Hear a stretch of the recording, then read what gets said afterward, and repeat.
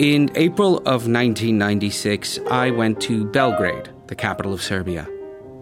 The war in Bosnia had only just come to an end, and my wife, Dragana, who is from Bosnia, went to see her family there for the first time in 4 years. And the atmosphere in Belgrade itself was charged. Slobodan Milosevic was still in power, the old Yugoslavia was dead, and war was in the air. And there I was, a tourist in a city on the edge of an abyss. Dragana's two cousins, Sremika and Goca, decided that I should see something of their city. So off we went to what they claimed was the largest Orthodox church in the Balkans.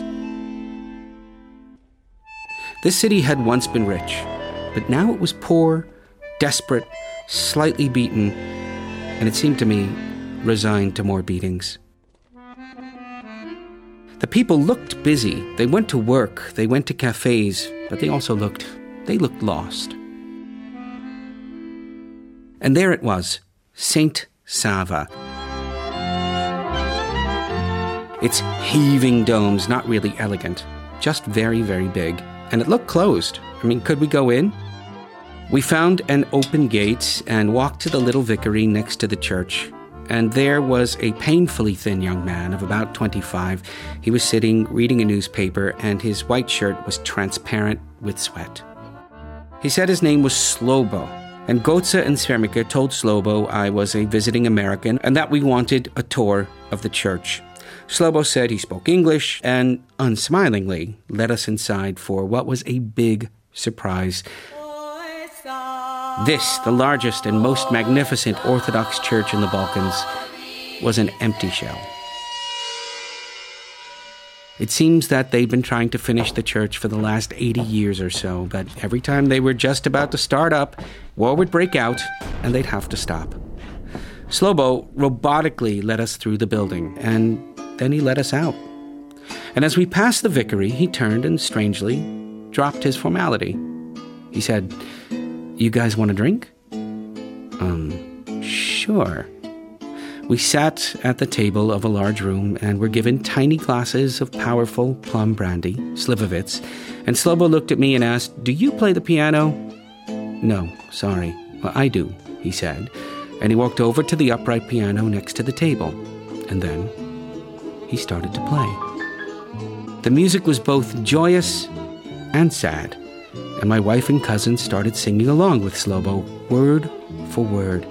And then he said, "Do you know this song from the mountains of Macedonia?" And they did, and they sang, and they drank, and off came Slobo's jacket. And then he said, "Do you know this old Bosnian drinking song?" And they did, and they drank, and they stood on their chairs with their arms in the air, and off came Slobo's tie. And they kept on singing and dancing and drinking and laughing, and then Slobo stopped playing.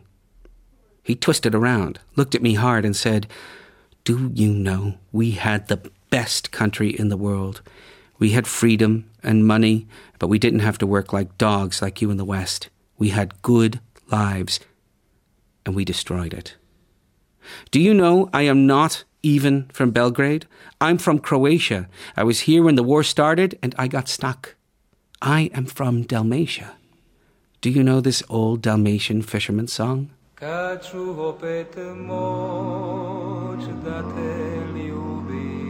And he started to play. Well, they knew the song, and they sang, and they drank until they wept. And they all wept for the country they had lost. The Croat, the Serb, and the Bosnian all wept, for they were no longer countrymen. And yet they were, at least for tonight, still bound by the memory of what was and what could have been, and by this music. They were all singing as if they were the last Yugoslavs on earth.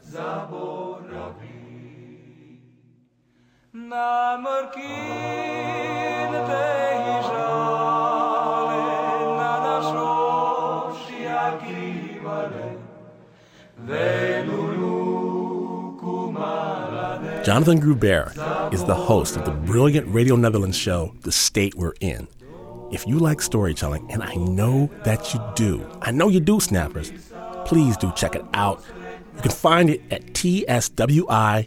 and on our site, snapjudgment.org.